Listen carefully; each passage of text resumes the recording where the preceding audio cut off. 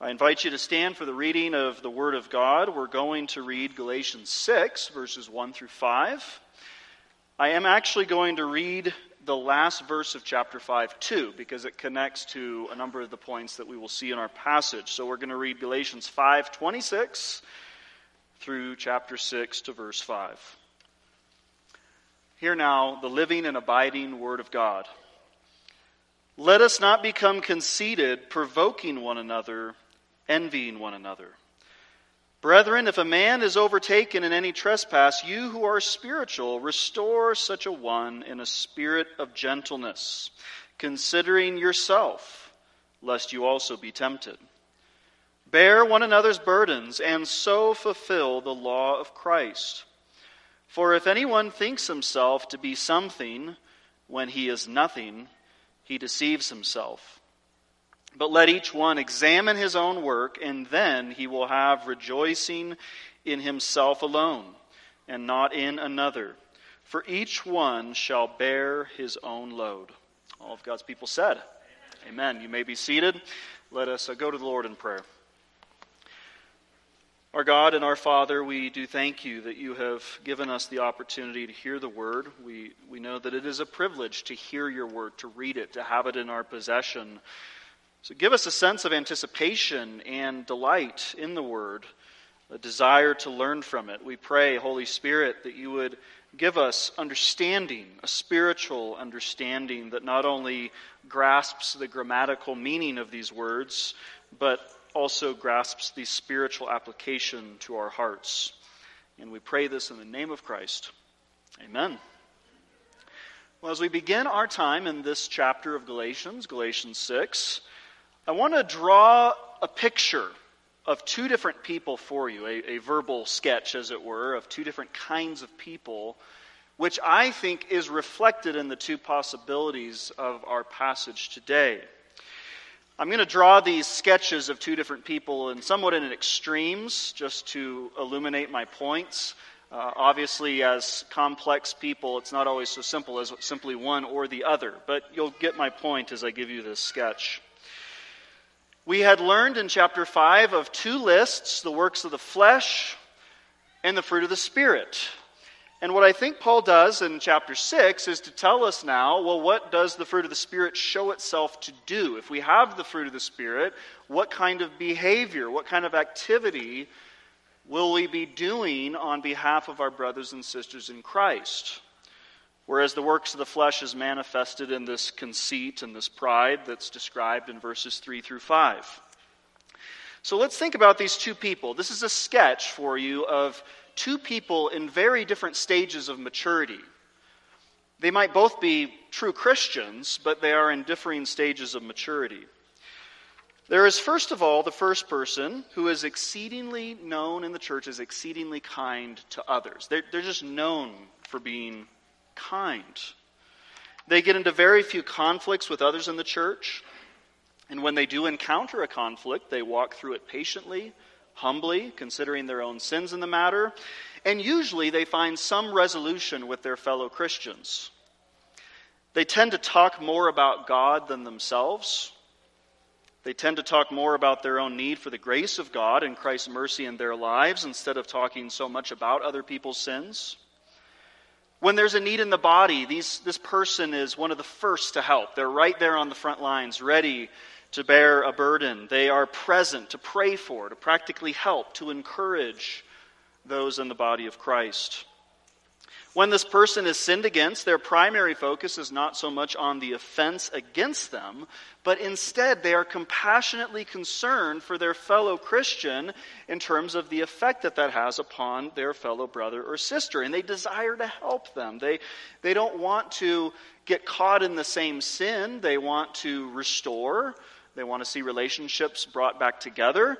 And they tend not to give way to harshness or pride or sinful anger themselves in the process. Their focus is first and foremost on the glory of God and the restoration of their brother or sister. That's the first person. Now here's the second person. This person spends much of their time thinking about others in the church in comparison with themselves.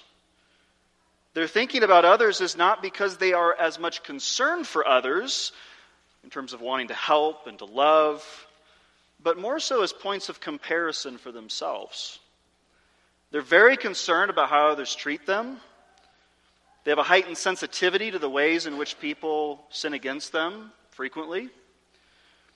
They tend to draw negative judgments about others, and they're usually thinking that other people are drawing negative judgments about them, ironically.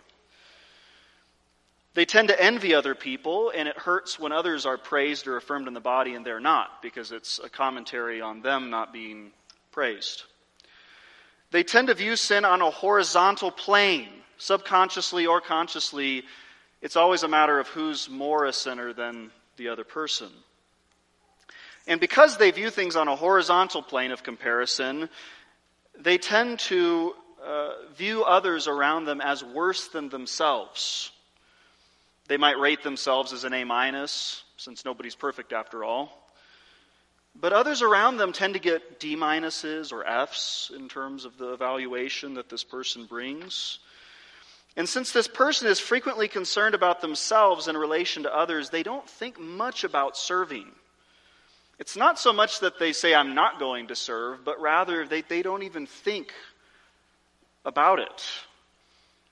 There's such a self-orientation, a selfishness that is subconscious and kind of rooted in their nature that it does not occur to them to bear the burdens of others. Now, these are two sketches, and as I mentioned, these are drawn in extremes. We, of course, will fall into either one of these potential situations at any point. We're not perfect.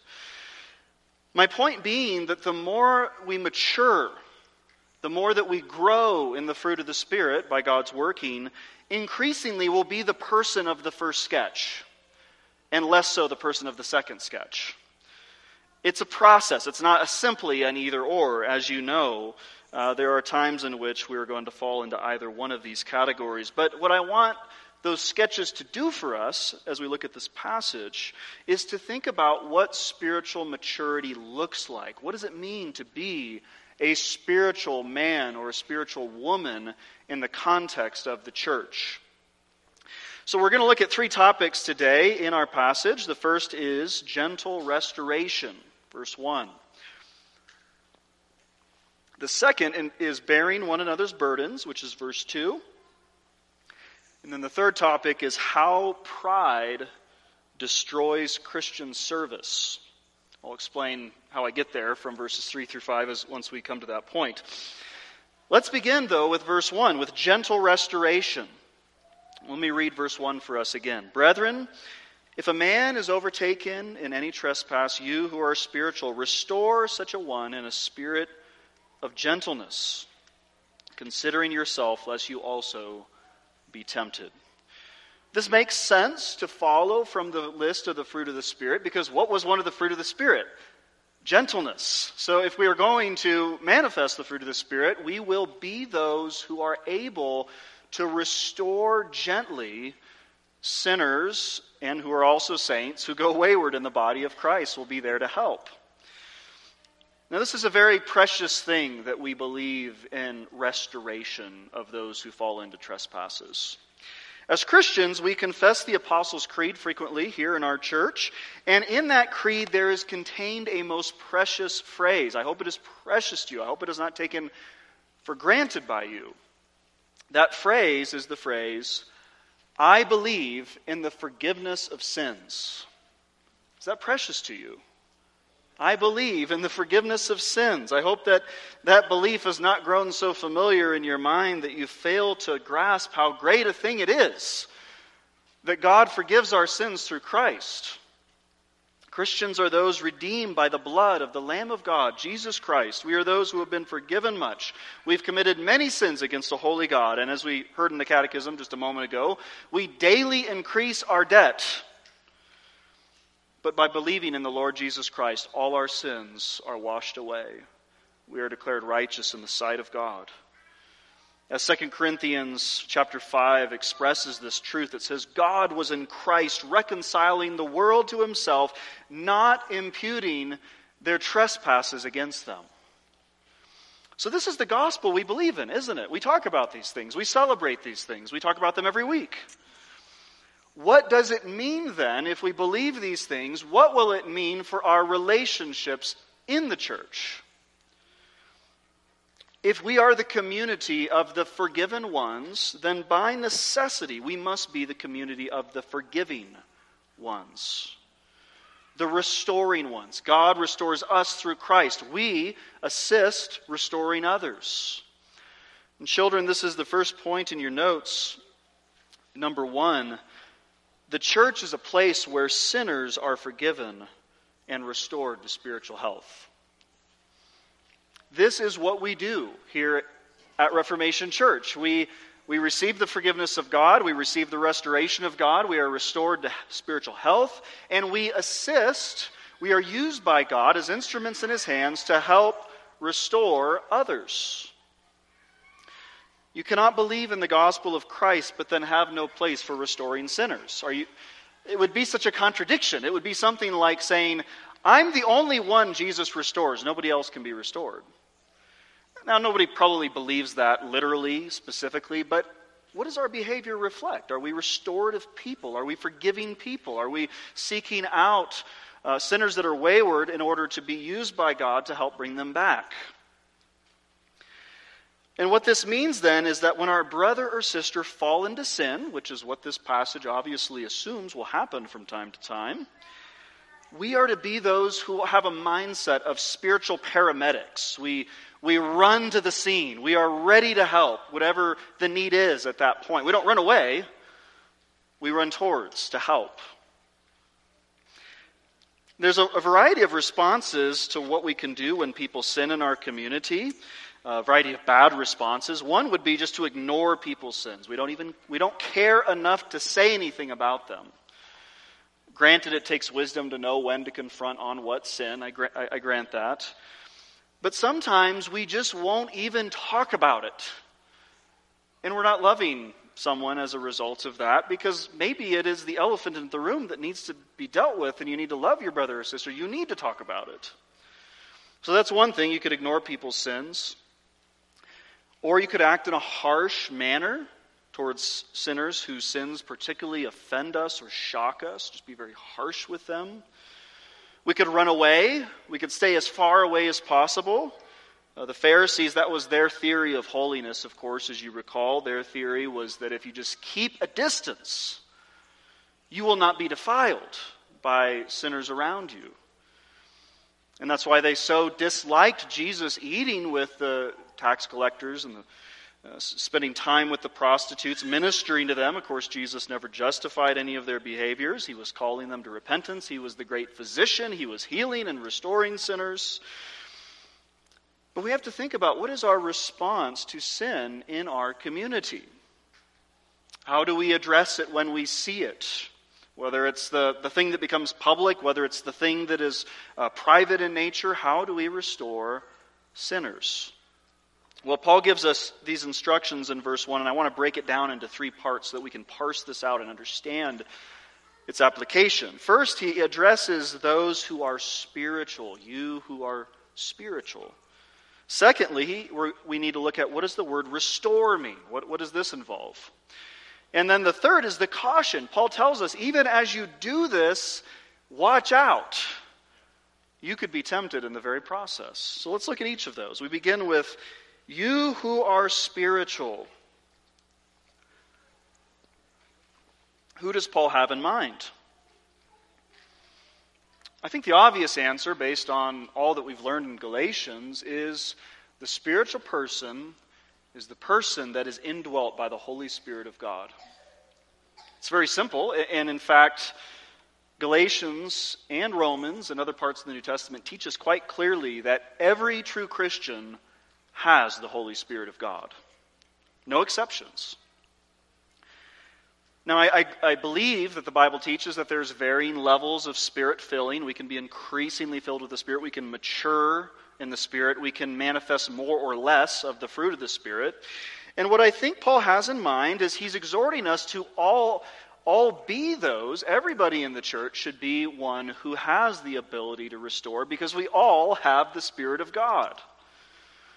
Now, some are better equipped than others, I grant that, because some are more mature than others. Who is the most well-equipped person to restore wayward sinners? Is it the person who has a master's degree in counseling? Is it the one who has studied psychology and human behavior in great detail? Is it the person who has read 100 books on peacemaking, conflict resolution, and dealing with common sinful behaviors? As I list those, you might think, well, some of those could be helpful. And indeed, they could be. Reading 100 of books on such things might be helpful from a knowledge standpoint. Those with counseling expertise, that is a blessing, that is helpful. It may be a very useful tool for dealing with certain issues. But my point is that as Paul presents this, as he speaks about restoring sinners, he provides one qualification that is the most important. And it is to be a spiritual person. It is the person that is mature in the grace of God. It is the person manifesting the fruit of the Spirit. The one who is the most mature will be the one who is most capable at restoring sinners. It's the person who's full of love.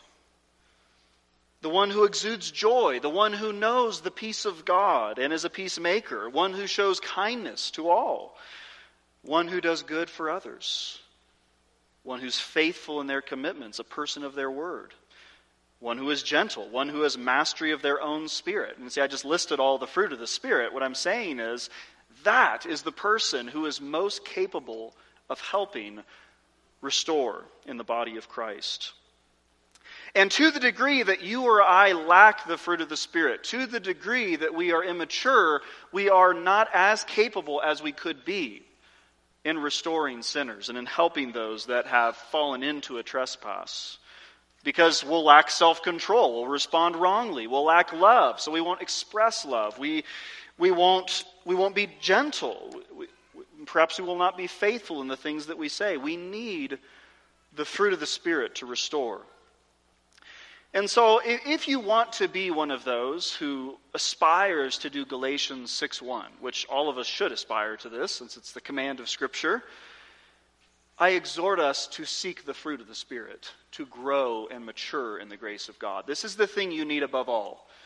And certainly learn about counseling, certainly get a certificate with Peacemaker Ministries. You might learn about these things, you might read 10 books, that's all good. However, if you lack the fruit of the Spirit, you're not going to be very much good in restoring those that have fallen into a trespass.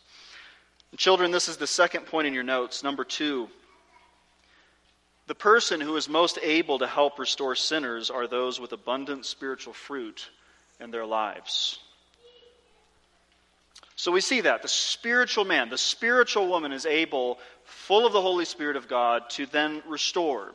Now we're told also that there's a particular manner in which we must do this work. If we're going to restore someone, we need to do it with a spirit of gentleness. And we need to do it as a restorative act. So what does this word restore mean? Well, if you look at this verb in different parts of the New Testament or in different parts of Greek literature, you find different very practical uses of the word. One example in the New Testament is for the mending of nets. For example, when it talks about John and the disciples, they're mending their nets on the Sea of Galilee. That's the same verb here. It's fixing something. It's bringing something back together that has been ripped apart. Also, the word was used in the medical literature sometimes for setting a bone. So if a bone was broken or had been displaced, the idea of this verb was to put the bone and set it back to where it needed to be. So if you apply that spiritually, the idea is that sinners who have fallen into a trespass are injured by that sin. They've hurt themselves. And we are to come along and we are to help in that process of restoration, guiding them to the grace of God, perhaps giving them wise counsel in response to the situation. And so let's go with the illustration of a broken arm for a moment as we think about restoration. So you have your friend. Your friend has a broken bone. There's a bone sticking out. Would it be loving to just ignore it? Not say anything about it? It's kind of glaringly obvious, perhaps, if there's a broken bone like this. Something needs to be done about this. There needs to be some restoration. There needs to be some healing. On the other hand, you might not approach it very well. You might look at that broken bone and you say, I know how to fix that. And you get your hammer and you get your saw out and you say, I'm going to get that bone where it needs to be, fast, efficiently. And so you go to work on that broken bone as vigorously as you can, but what did you lack? You lacked gentleness. You lacked skillfulness. Now, if somebody has got a broken bone, they really would appreciate an experienced doctor setting that bone correctly, not just some amateur. An amateur would be somebody that's motivated by the works of the flesh. They're not going to do very good in setting that bone. You want a spiritual doctor, somebody's got some wisdom and skill and gentleness to help get that bone set straight again. You could actually hurt your fellow Christian in trying to set that bone if you don't do it right. You may not approach them gently. You didn't perhaps approach them skillfully. Perhaps you worsened the injury with what you tried to do. It's possible. You could make things worse.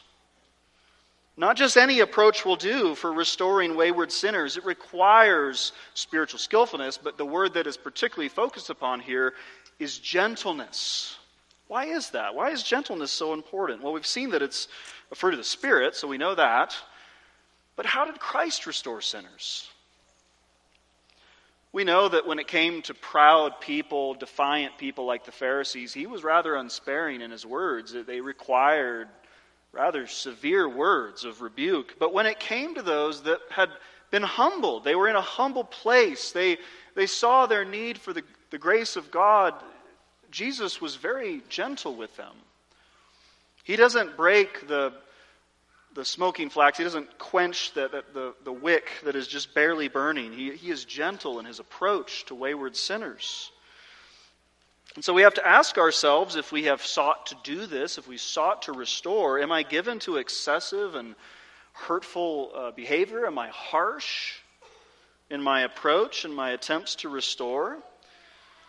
You have to know the person that's before you. You have to have wisdom to know what they need. And if you are a spiritual person, you're going to have some discernment of these things. You'll know, does this person need a stronger rebuke? Does this person need a gentle word of affirmation concerning the mercy of God?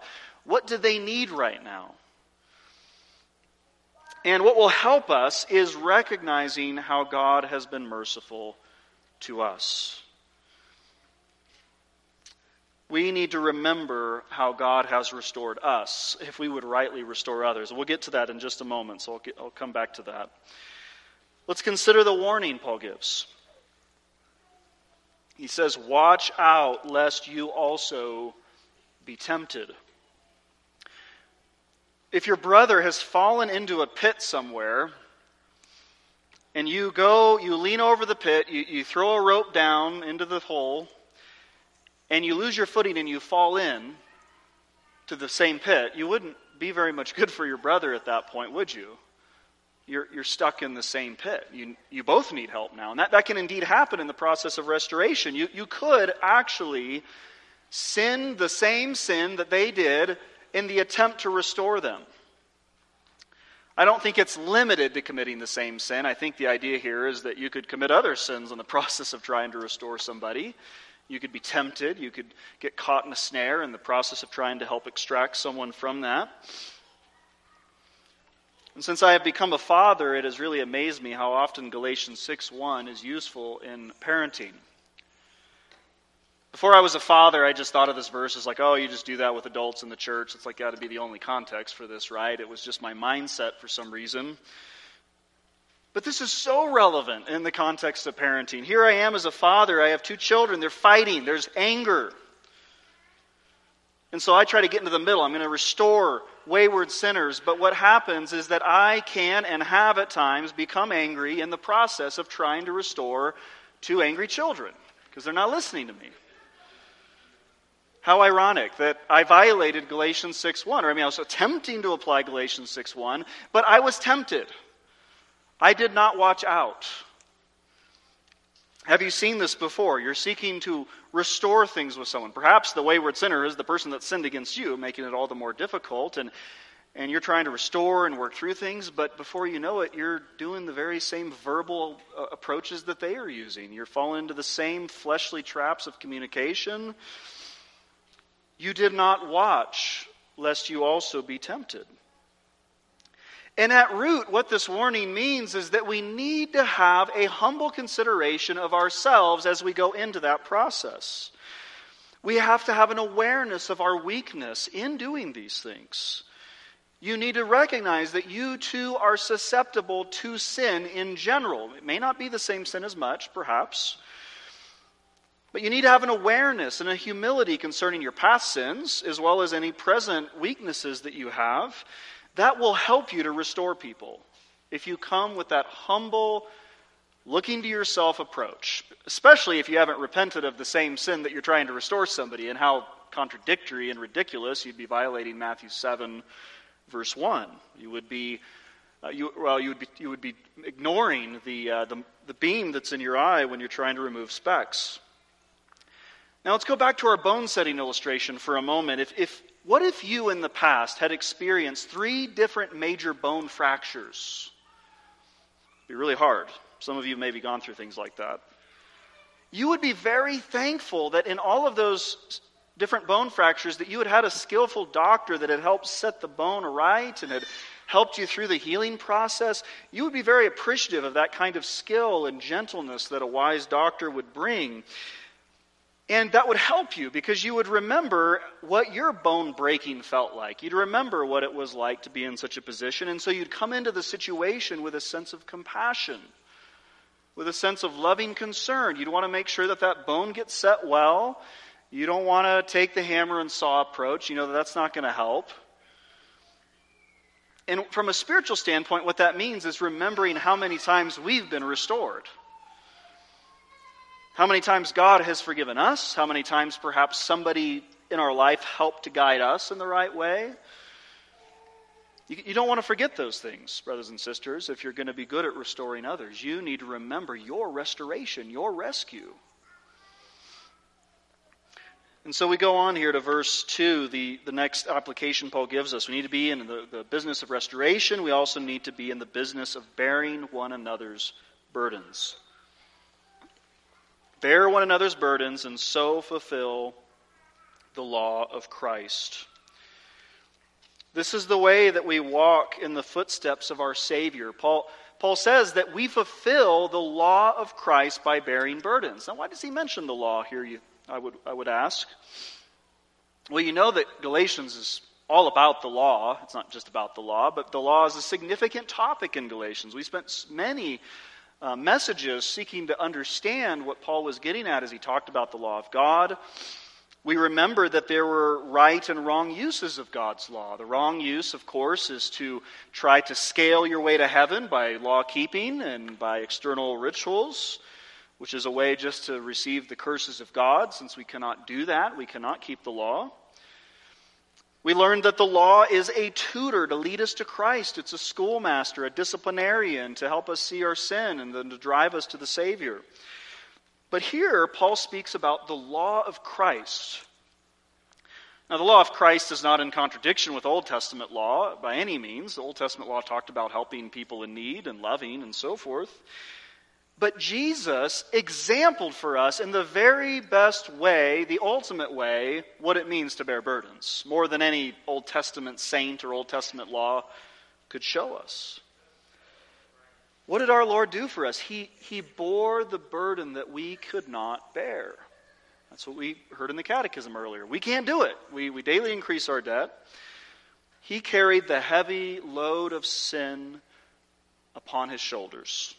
Isaiah 53 uses the same language. Surely he has borne our griefs and carried our sorrows.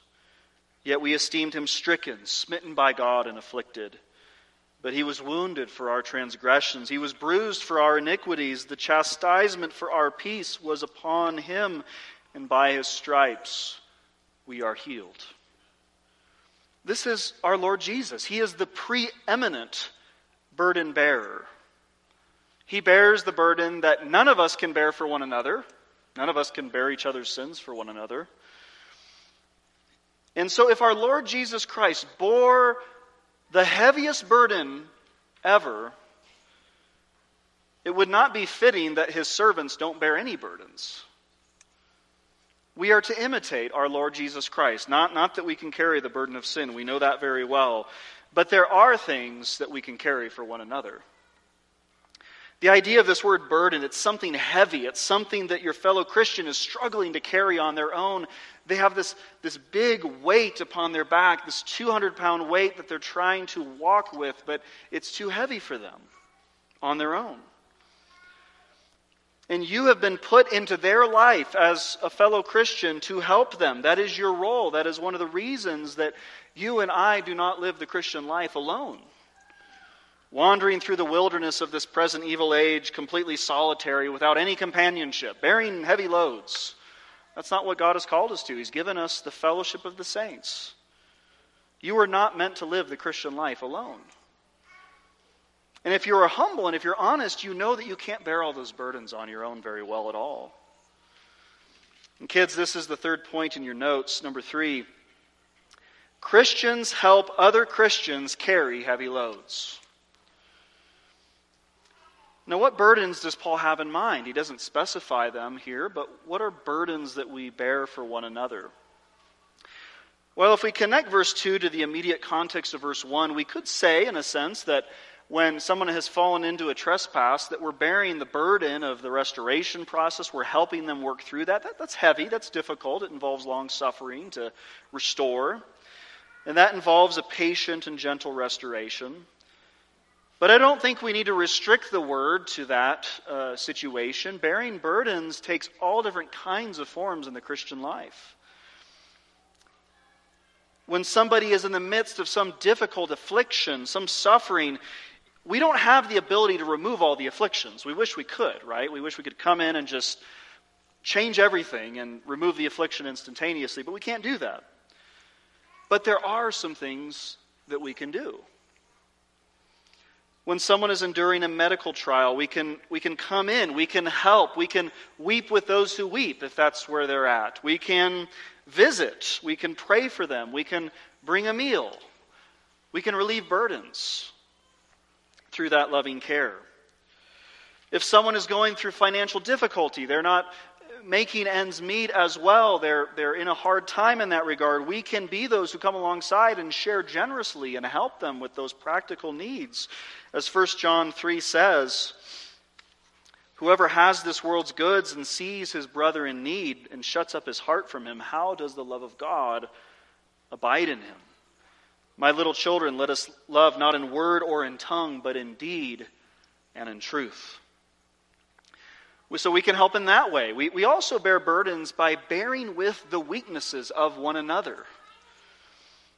Those weaknesses can be physical in nature. Somebody perhaps that's not able to walk. How would we help them? How would we assist them as they enter into the worship of the Lord?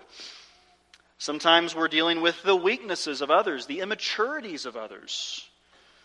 Sometimes we're dealing with the doctrinal immaturities of others, different perspectives. And in all of this, we are to fulfill the command of Romans 15. We who are strong ought to bear with the failings of the weak and not to please ourselves.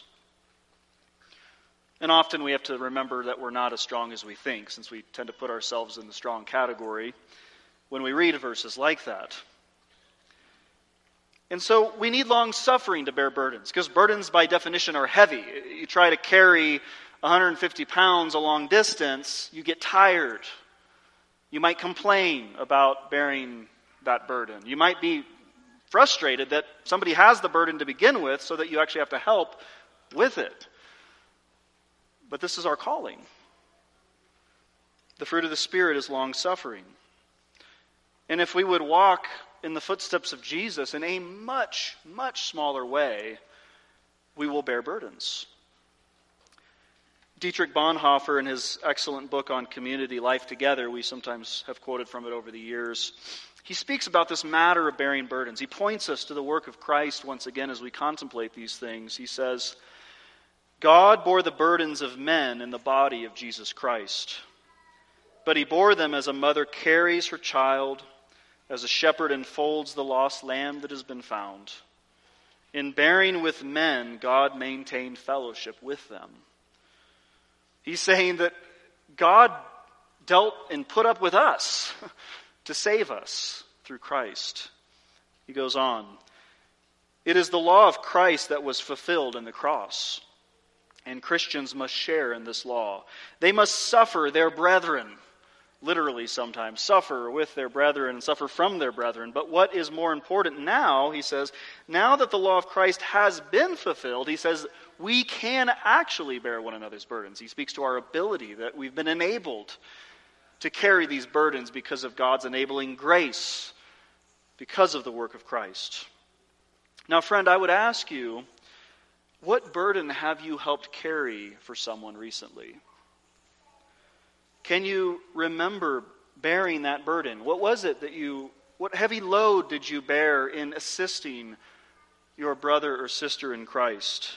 Have you relieved someone of a heavy weight of affliction or of suffering or of immaturity? Let's consider this question as we go into the week ahead. This is our calling. This is Christian Life 101, is bearing burdens. So we need to be watching for these things, looking for the opportunities to do so. Now we go to the last portion of our passage, verses 3 through 5. And I summarize this as how pride destroys Christian service. That particular meaning may not be self-evident, but I want to explain to you why I think that is the connection that Paul is bringing out for us. Look at verse 3. For if anyone thinks himself to be something, when he is nothing, he deceives himself. But let each one examine his own work, and then he will have rejoicing in himself alone and not in another, for each one shall bear his own load. And you remember chapter 5, verse 26, we read it. Let us not become conceited, provoking one another, envying one another. So he's giving us these contrasts. He's saying again, there's these two different ways of life. You could be a conceited person that is full of thoughts of yourself, or you could be somebody that restores gently, that carries heavy loads for people. These are two very different ways. They don't go together well. You can't do both very well. Restoring one another and bearing burdens is others-oriented by definition, right? You have to be thinking about other people to do any of that kind of thing. But if you're conceited, if you are thinking you're something when you're nothing, you're not going to think about restoring others and bearing burdens. It is the difference between a life of selfishness versus a life of selflessness. Paul is warning against thinking too highly of ourselves. He's saying if you think you're something when you're nothing, you're going to deceive yourself. Now, this comes by, again, comparing. It's in the comparisons game that we can start to think that we're something. Because the moment we lift up our eyes to the living God, the holy God, we must say, like with Isaiah, I am undone. Woe is me. But as long as you're thinking about other people, you can say, I'm something. I'm really important here. And we start looking out for number one in our thinking about things. But of course, if we're Christians, we're not number one. Jesus is number one. Jesus' interests are number one. Now, how do these things connect? How is this relevant for Paul to bring out? Well, I found this particular comment by a Lutheran brother. I think he really nailed the meaning and relevance of these verses in connection with what we've read. Listen to what he says.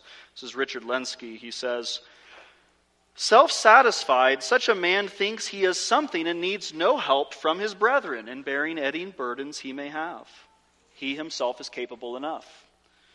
Thus also he will have no heart for his burdened brethren. For what makes us tender and helpful, meek and kindly towards others is the realization that we ourselves are nothing and that we too need our brethren. Do you see the connection there? As long as we don't think we need anything because we're good, we're strong on our own, and we don't need help carrying anything, we're not going to be thinking about helping others. When given to conceit, we are not seeing that apart from the grace of God, we are nothing. And yes, indeed, God has made of us something glorious because of his promises and our inheritance and our union with Christ. But apart from those things which God has given as a gift, we are nothing. We've talked about our spiritual inability to do anything apart from the grace of God.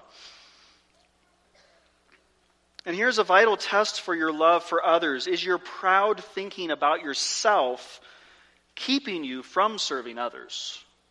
Because you're predominantly concerned about yourself in relation to others. The world in your mind is revolving around you. Everybody's in relation to you. Rather than your mindset being Jesus is in the middle of your universe here, and everything revolves around him and what he has called you to do. And this is a test of our Christian maturity. Are we spiritually minded people?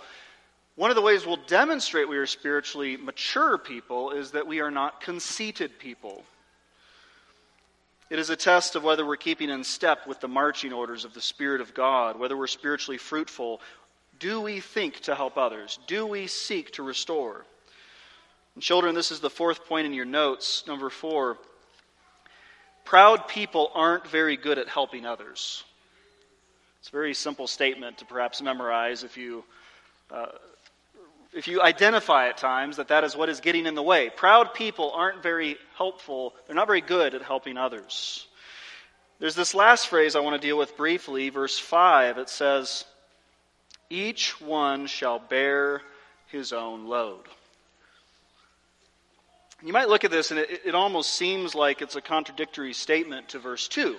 Granted, the words are translated differently here, and they are different words in the text. Because on one hand, verse 2 says, bear one another's burdens. And then verse 5 says, each will bear his own load. You're thinking, well, are we doing both still? How do these relate together? Well, I think what verse 5 is about is not the same thing that verse 2 is about. Verse 2 is about carrying burdens that our fellow Christian is having trouble carrying. They're heavy burdens. What verse 5 is about analyzing our own selves in light of God. It's about a sober self-examination of ourselves. And he's saying, basically, I think, your responsibility, your personal responsibility is what you need to be paying attention to, not what other people are doing or not doing. God holds you accountable for what you do. And in fact, it's in the future tense, each one shall bear his own load. Some have suggested that this is actually looking forward to that day of judgment when every one of us will give an account of ourselves to God for what we have done. That is described many times in the Scriptures as something that is going to happen one day. We must all appear before the judgment seat of Christ. In 1 Corinthians 3, it talks about wood, hay, and stubble versus gold, silver, and precious stones, and it says, everybody's work will be tested. And the idea here is that if you're starting to get puffed up about how great you are and how important you are, Paul is saying you need to sober up. You need to think about your own actions soberly in light of God's Word. You need to consider your own behavior, your own load, your own responsibilities. Are you doing the things that God has called you to? If you do that, if you have that sober sense of yourself, you're going to be in a better place to help others around you. It again goes back fundamentally, verses 3 through 5 are all about making sure we have a sober understanding of ourselves, a humble understanding of ourselves, so that we will then be able to help others. So as we've made our way through Galatians, we've seen the importance and centrality of what the Bible describes as union with Jesus Christ, this living connection. He is the vine, we are the branches. And all of what we see in Galatians 6 is just an outworking of that reality. Chapter 5 and chapter 6 of Galatians, in essence, tell us how to be like Jesus Christ. As those who are believers in Christ, our call is to imitate our Redeemer. Just as he bore the ultimate burden that we cannot bear, we bear lesser burdens in imitation of what he did. Just as he invited sinners to himself, telling them that his yoke is easy and his burden is light and that he is gentle and lowly, we are to be gentle and lowly in restoring others. Just as our Lord in humility descended from the heights of glory to the cross of deepest woe, we too are to imitate that pattern, forgetting ourselves, considering the needs of others, bearing burdens around us, just as he did. These things are very basic, aren't they? These, like I said, this is the 101 of Christian community, but the vital test for us, the question for us, is do we do these things? This is the calling for us. Jesus, on the night of his betrayal, facing the suffering that was coming in the hours that would follow, you remember that he washed his disciples' feet. John 13, I just want to read these words again to you because they help us to apply what we've heard today. It says, after Jesus had washed their feet, in verse 14, he says, "If I then, your Lord and teacher, have washed your feet, you also ought to wash one another's feet. For I have given you an example that you should do as I have done to you. Most assuredly, I say to you, a servant is not greater than his master, nor is he who is sent greater than he who sent him. Hence, it would be unfitting that we don't do any foot washing. We're not above our master." And here's the last words I want you to contemplate as we close. Verse 17. "If you know these things, blessed are you if you do them." Blessed are you if you do them. That is the call for us, brothers and sisters. Let us not love in word or talk only, but in deed and in truth. And when we do that, we're going to see a beautiful spiritual garden growing and growing by the power of the Holy Spirit, creating fruit amongst us. We're going to see restoration. We're going to see burdens being lifted. Let's pray that it would be so in our church. Let's pray. Our Father in heaven, we thank you for the gift of your Son, our Redeemer and our Lord. And we thank you also for the gift of the Holy Spirit, the precious gift of the Spirit, to enable us to be spiritual people, to turn us from being fleshly, self-oriented people into loving servants of the Lord Jesus. We ask that you would make this passage a reality within us, that it would show itself in our church with much gentle restoration taking place, that we would learn more and more to bear one another's burdens.